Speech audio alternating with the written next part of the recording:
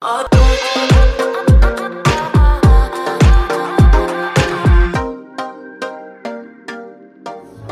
chapter 2 is where we're going to be today. And we've been in a study over the last several weeks that we've been calling More Than Enough.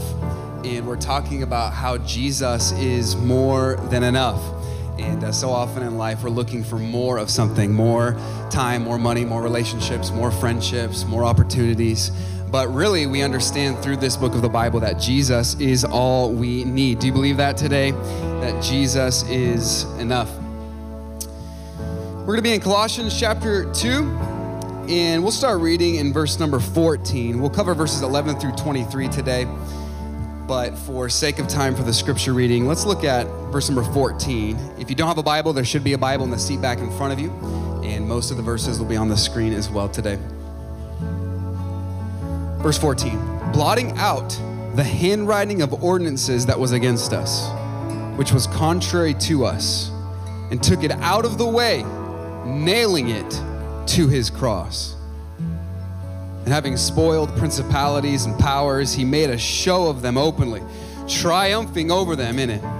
Let no man therefore judge you in meat or drink or in respect of an holy day or of a new moon or of the Sabbath days, which are a shadow of things to come.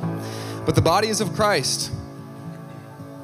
Let no man beguile you of your reward in voluntary humility and worshiping of angels, intruding into those things which he hath not seen, vainly puffed up by his fleshly mind, and not holding the head. Now the head is Christ. Jesus is the head of the church. Not holding the head, from which all the body by joints and bands, having nourishment. Everybody say nourishment. Ministered and knit together, increaseth with the increase of God. For a few minutes today, I want to speak to this subject. Pencils down. Everybody turn to your neighbor and say, pencils down. Let's have a word of prayer together this morning.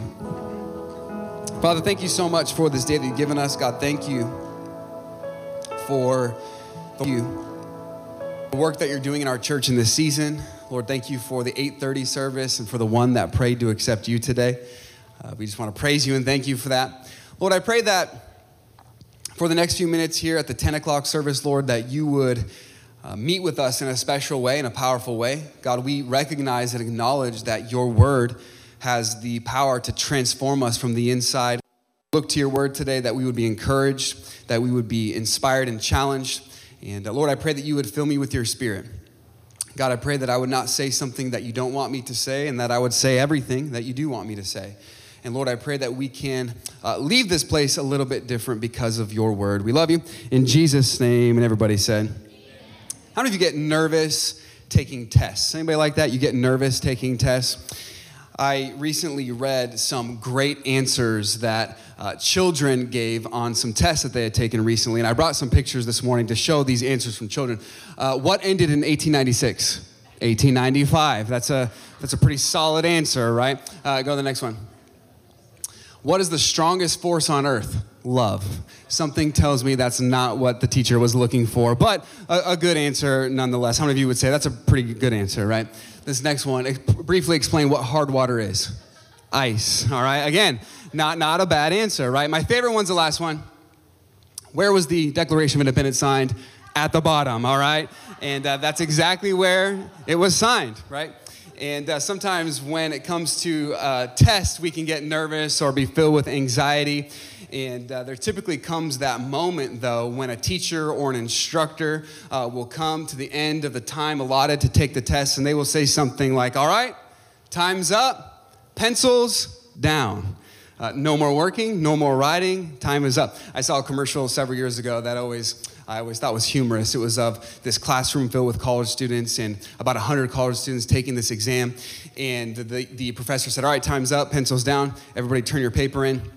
So everybody goes and they turn their paper in at the front, but there's one guy kind of in the back and he just keeps on working on his paper and he keeps on writing things down, and he looks up, realizes everybody's gone, so he walks up to the front to turn his paper in, and the professor says, I'm sorry, it's too late.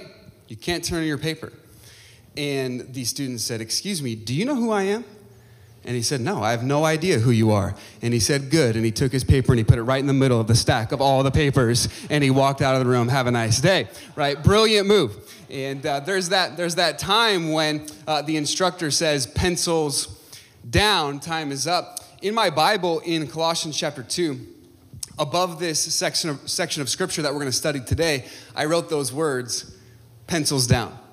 Because Paul was writing to a group of people that were getting caught up in religious activity. They were caught up in the song and dance of religion, and they were busy working, many of them, for their salvation. Some of them were working to try to earn some sort of status and favor with God. And so Paul's message was abundantly clear to this group of people that when Jesus Christ died on the cross, what that meant was pencils down for all of humanity. Hey, you can stop trying to work for your salvation. You can stop trying to achieve your salvation. You can stop trying to earn favor or status with God. He already loves you. Favor or status with God. And the gospel, the good news of the gospel is not about trying harder. The good news of the gospel is about trusting pencils down. Aren't you thankful for that reality? Salvation, but that it is a free gift. It's all about the grace and the goodness of God that is bestowed upon us. And so Paul was writing this letter and he says, pencils down. No more working, trying to earn some sort of favor or status with God. Now, this is good news. Would you agree with that today? Yes, sir. Would anybody else agree with that today, that we don't have to earn our salvation? This is the good news of the gospel. This is good news in a world that is suffocating today with bad news. Have you noticed that? Everywhere that we look, there's bad news. I read this week that in 2021, just last year, Dartmouth College did a study. It was a bipartisan study that said all of the media that we consume, out of all the media that we consume, 87% is negative by nature. So think about that for a second.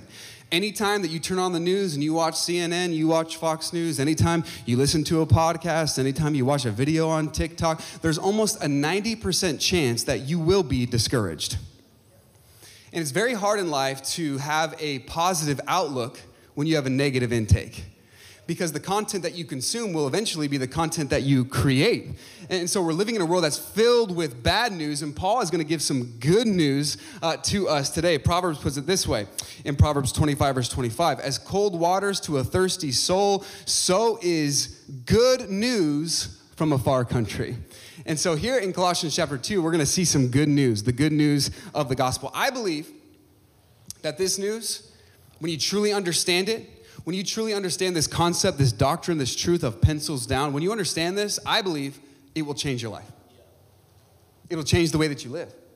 Because so many people today, please hear me, they get caught up in a performance-based religion, when the only thing that matters is behavior modification, the only thing that matters is external conformity, the only thing that matters is do this and don't do this, and you better do this, and when what you do is more important than who you are. This is a performance-based religion, and Jesus sets us free from all of that. Now, this doesn't mean that we don't seek to please Jesus with our lives. It doesn't mean that we adopt some sort of antinomian mindset where we can do whatever it is that we want, just kind of, hey, we're all under grace, so let's just do whatever we want. But it means that God's grace motivates us to love and to serve him, not out of obligation, but because we get to, because it's our reasonable service. Ephesians puts it this way in Ephesians chapter 2, verse number 8. It says this, for by grace are you saved? Grace is undeserved favor. We don't deserve it. God's grace is given to us. For by grace are you saved through faith, and that not of yourselves. It is the gift of God, not of works. Pencils down. Stop trying to work for your salvation. Stop trying to earn your salvation or achieve your salvation, not of works, lest any man should boast. Be really proud of what we have to do. For we are his workmanship. We are his masterpiece, created in Christ Jesus unto good works, which God hath before ordained that we should walk in them. And so, no, we do not try to earn our salvation or earn God's love. He already loves you, and because he loves you so much, in response, we just can't help but serve him, because it's what Romans 12 says. It's our reasonable service, not a have to, it's a get to. And so today what I want to do is I want to look to Colossians chapter 2, this text of scripture, verses 11 through 23, and I want to just give us 3 encouraging promises this morning. Can anybody use some encouraging promises today? I want to give us 3 encouraging promises. Number 1 is this: you've been given a clean slate. You've been given a clean slate. There's something nice and refreshing about a fresh start in life. When you get a do-over, when you get to start again, there's something refreshing about that. And Paul is going to tell the church at Colossae, and by extension us this morning, that when you place your faith in Jesus Christ, you've been given a clean slate. Now, before we dive into the verses, I need to make one clarification this morning in distinction. And that is that at Rock Hill, we love to teach the Bible verse by verse.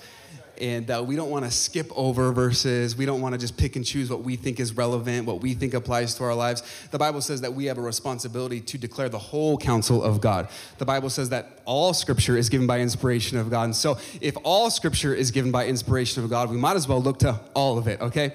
And so when you preach sequentially, expositionally, verse by verse, that means at times there's going to come some sections that elsewhere you might skip over. And today we're going to read a few verses, and when I read them, you're probably going to think at first, what in the world are we talking about this morning, okay? But just bear with me because I believe there's much truth to unpack here. All right, are you ready this morning? Yes, sir. Verse number 11. Let's start with verse number 11. The Bible says this. In whom also you are circumcised with the circumcision made without hands, in putting off the body of the sins of the flesh by the circumcision of Christ. Everybody doing okay so far? All right, now this is something odd to us. This is something foreign to us, but it actually would have been very familiar in the first century to the audience to which Paul was writing. Circumcision was this institution that God established all the way back in Genesis chapter 17 to set apart his covenant people. When you fast forward to the New Testament, this symbol, this act was no longer necessary because now we are identified with Christ and he takes care of our sinful nature. And so this was something that was no longer necessary. It was an act from the Old Testament. It was a symbol that no longer was required. Notice verse number 12. He's going to give another example. He says, buried with him in baptism, wherein also you are risen with him through the faith of the operation of God, who hath raised him from the dead. By the way, can we just pause and be thankful and celebrate the fact that Jesus Christ rose from the grave and he is alive and well today? That's what baptism is a picture of. And I love baptism is a picture of. Baptisms at Rock Hill. How many of you have been baptized at Rock Hill? Anybody like that? Rock Hill. At Rock Hill, I think we have a picture on the screen. Baptism is always an outward expression of an inward decision. This is what Paul is saying. When we baptize someone, we say buried in likeness of his death, raised to walk in newness of life. This is a picture, it's a symbol of the death, burial, and resurrection of Jesus. But what Paul is saying in verse 11 and 12 is that neither this act or this sign of circumcision or baptism, neither one of these things have any redemptive or saving value. Baptism is not something that saves you. The thief on the cross, Jesus said, today you will be with me in paradise. He did not have time to get baptized, and yet he was still with Jesus in heaven. And so these things are not something that we do to earn salvation. Paul's making that clear. Let's keep reading verse 13. He says this, and you being dead in your sins and the uncircumcision of your flesh. In other words, your flesh, your sin nature still attached to you apart from Christ. He says, and you being dead in your sins and the uncircumcision of your flesh, hath he quickened. That's an old English word for made alive. He's made you alive together with him, having forgiven you all trespasses. Aren't you thankful for that? That he's forgiven us of all trespass. This is good news today. Again, there's a lot of good news in this passage that we're going to unpack. I love the distinction that he makes here. He says, apart from Christ, before Christ, you were dead in sins. You weren't just sick. You weren't simply sick. Sick people need a doctor. Dead people need a savior. He says, you were dead in your sins, but praise the Lord, thank God, he made you alive. He brought you back to new life. Old things are passed away. Behold, all things are become new. He is offering you the forgiveness of sins. All very good news. Do you want some more good news? Verse 14. Blotting out the handwriting of ordinances that was against us. Danny, you can jump up here. Blotting out the handwriting of ordinances that was against us, which was contrary to us, and he took it out of the way, nailing it to his cross. Now, this is a beautiful illustration of the grace and the mercy of God. Paul talks in verse number 14 about the handwriting of ordinances that was against us. This was a damning document that was contrary to us. This was a document that contained all the charges against us, every sin that you've ever committed on this document. So every act of pride, every thought of lust, every little bit of greed in your heart, every envy, any act of immorality, any act of adultery, any act of selfishness, idolatry, any of these things is on this handwriting of ordinances that was against us. Now, this doesn't make us feel very good. This document that's against us, because the only appropriate response we have to this document, if we're being honest today, is guilty. We can't justify our sin in our own doing. We can't just kind of explain it away and say, well, I do pretty good most of the time. No, we have all sinned and fallen short of the glory of God. There is none righteous, no, not one. So when we look at this handwriting of ordinances that was against us, guilty as charged. In the first century, when a scribe would write, there was two options. You would have papyrus or you would have vellum, which was essentially animal skin. And both of these items were very expensive, and you didn't want to waste it. And so what a scribe would do is if he was writing and wanted to preserve the vellum, he would blot out. He would take a wet sponge and he would cleanse it out. This is the word at the beginning of verse number 14, blotted out. It's the Greek word exalipho. It means to obliterate or to wash away. And so what Jesus is saying is you have this damning document, this handwriting of ordinances that was against us. But when Jesus Christ spilled his blood on the cross, he took that document and exalipho, he wiped it clean, he washed our sin, made it white as snow. He took our sins and he removed them as far as the east is from the west. What sins are you talking about? We are justified. We are declared righteous before a holy God. I don't know what your past looks like. I don't know what you're ashamed of today. I don't know what you're embarrassed about, but I do know this. His mercies are new every single morning. This is the good news of the gospel today. You've been given a clean slate. He's washed your sins white as snow. Thank you, Daniel. This is what verse number 14 is talking about, that he has taken our sins, he's blotted them out, he's washed us white as snow. He took that document and then he nailed it to the cross as if to say, you're never coming back again. And so Paul is explaining to these people in Colossae the good news of the gospel, and it's all good news. But it gets even better. You want to know some more good news today? Let's keep reading. Notice verse number 14. Verse 15. It says this in verse 15. And, everybody say and, having spoiled principalities and powers, he made a show of them openly, triumphing over them in it. What Paul's talking about here is what's called a Roman triumph.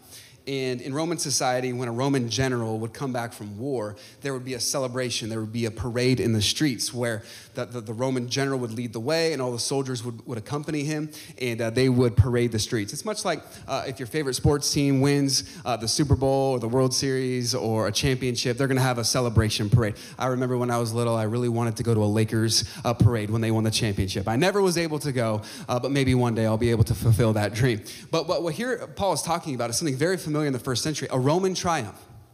And he's saying Jesus is demonstrating the greatest triumph, the greatest victory that the world has ever seen. Are you tracking with me this morning? Jesus is our triumphant general. Jesus is the King of Kings and the Lord of Lords. And as Jesus walks in victory, the good news today is we walk with him.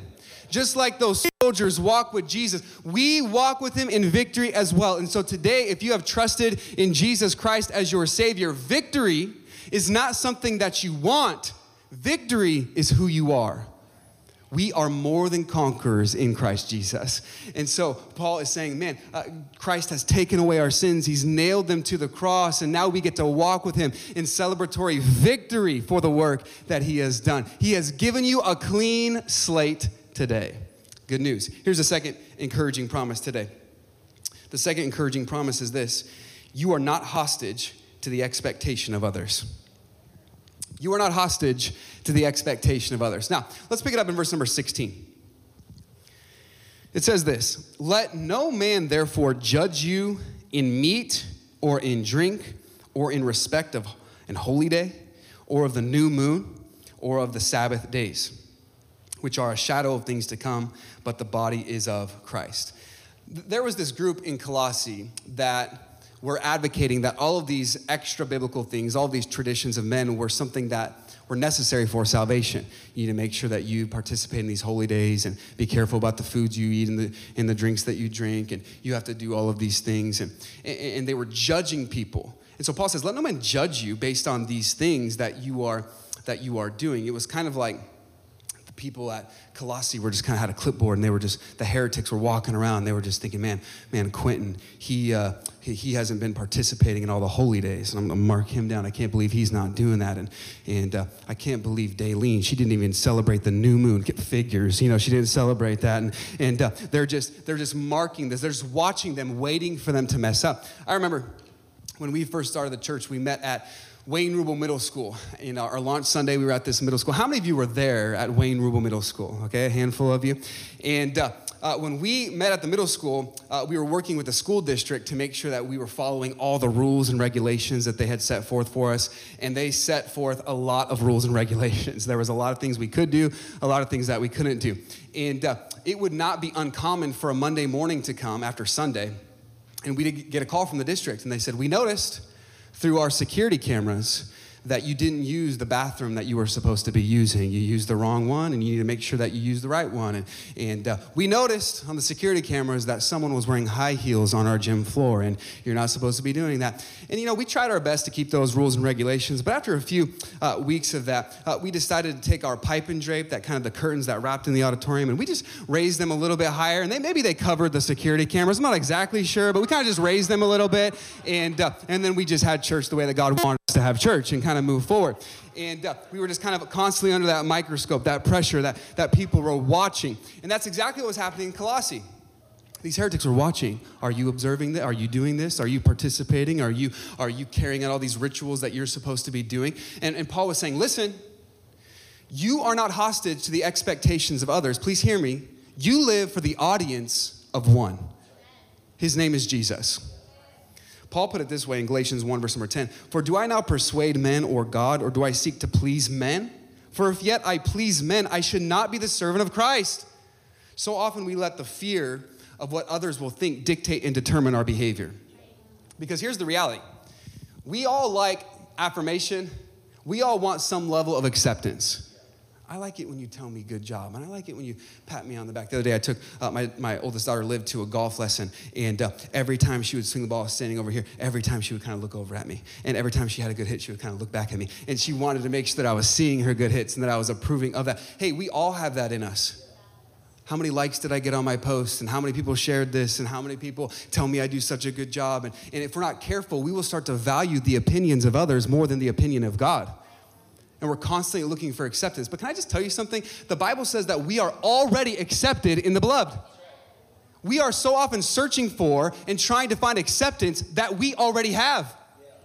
And love and favor that God has already given us. Here's our problem. Here it is. John 12:43. For they love the praise of men more than the praise of God. So today, which audience are you living for? Why do you serve? Why do you do what you do? Is it just to please the people around you because they're watching and they're projecting expectations on you? Or are you doing what you do because you love Jesus and because you want to please the one that's called you to be a soldier? Paul gives another illustration in verse 18 of the same concept. Everybody doing okay this morning? Verse 18, he says this, let no man beguile you. Let nobody deceive you or steal from you. Let nobody trip you up. Let no man beguile you of your reward. Now, I like this because Paul's using here a very clear athletic term. This was an athletic phrase. Paul was into sports. He talked about sports often. He talked about racing, boxing. And here he uses an athletic term. He says, don't let anyone steal your reward. Don't let anyone take your crown or take your prize or call you out that has no business calling you out. And so he's using this athletic phrase. This past Wednesday, I was at my son's baseball practice, and they were practicing, and there was a kid that got a hit. He was rounding first base, and he went to second base, and he went and he stood on second base, and the second baseman had the ball, and he tagged him while he was standing on second base, and the second baseman said, you're out. And so the runner felt bad about that, and he was like, all right, and he just put his head down, and he started walking back to the dugout, and the coach said, everybody freeze, timeout. And he made a big scene about this. He went over to that runner, and he said, you don't let anyone call you out unless it's the umpire.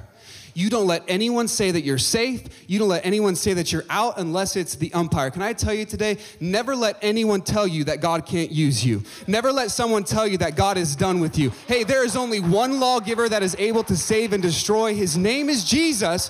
We live for the audience and the authority of one. And so we don't have to live hostage to the expectations of others. We live and submit to the word of God. In Jesus alone, has the authority over our lives. So Paul's saying, don't let someone beguile you of the reward. Don't let someone call you out that has no business calling you out. Then he goes on in verse number 18, and he says, with a voluntary humility. This was essentially what Paul's talking about here is a false humility. And so how many of you guys know what I'm talking about when I say false humility, like someone that just kind of puts on a pretense, they kind of put on a show, and they're feigning an act. He says, and worshiping of angels. This is what was happening. These heretics were feigning this false humility, and they were saying, you know what? We're not even worthy of worshiping the one true God, and so we're just going to worship as angels because we are not worthy. And they were leading them to this false doctrine, this false worship, all under the guise and the pretense of this false humility. But notice what Paul says. He calls it out, and he says this, intruding into those things which he hath not seen, vainly puffed up in his fleshly mind. He says, you're acting as though you are humble. At the root of it, the reality is you are filled with pride. By the way, at the root of all legalism is pride. It's do this, don't do this, because I want to feel better about myself, and if you don't do this and I do this, then I'm better than you are. And so Paul is setting them free from the expectation of others. Now, this is going to lead us to our third and final thought. You ready for number 3 today? The third encouraging promise is this. You've been set free from a burdensome way of life. Now, this is so encouraging to me because I don't know about you, but sometimes life can be exhausting. Sometimes life can be difficult, busy, our schedules fill up, and we're trying to do all the right things, but it's just exhausting at the end of the day.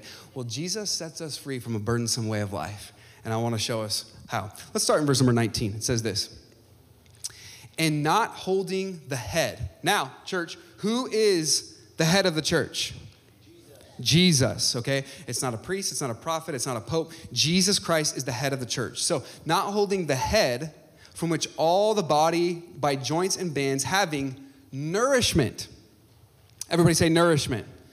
Nourishment ministered and knit together increaseth with the increase of God. He says the body is not going to grow by laws, rules, or regulations. It grows by being nourished. The head, Christ, nourishes the body. Just think about your physical body. You cannot legislate growth. You can't just tell your body and command your body to change, right? Wouldn't it be nice if I could just look at my stomach and say, you know what, stomach, by the power vested in me, give me a 6-pack of abs. And wouldn't it be great if that could just happen? But that's not going to happen. I hate to break it to you. You can't command growth. You can't legislate growth. Spiritually, spiritual growth does not come by way of legislation. Spiritual growth comes by way of nourishment. Christ is the head of the body. He's going to nourish the body. So when you are spending time with Jesus, when you're reading his word, when you're getting plugged into community, when you're spending time in prayer, when you are doing these things, you're being nourished by Jesus. And so he's saying it's not about the rules and regulations and legislations by which you will grow. It's about the nourishment that comes through Christ. Everybody tracking with that so far? Let's keep reading verse number 20.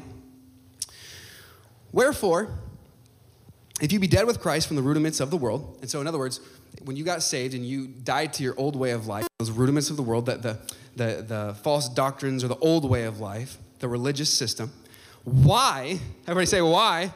He's like, why as though living in the world are you subject to ordinances? He says, if you were saved by grace, why would you go back to a rigid religious system filled with do's and don'ts, trying to earn status with God when he is already saying, I love you so much? Why would you go back and try to earn his love? Why would you do that? And he's painting this picture of barren religion. Now, bear with me because millions of people are trapped in this performance-based, barren religious system.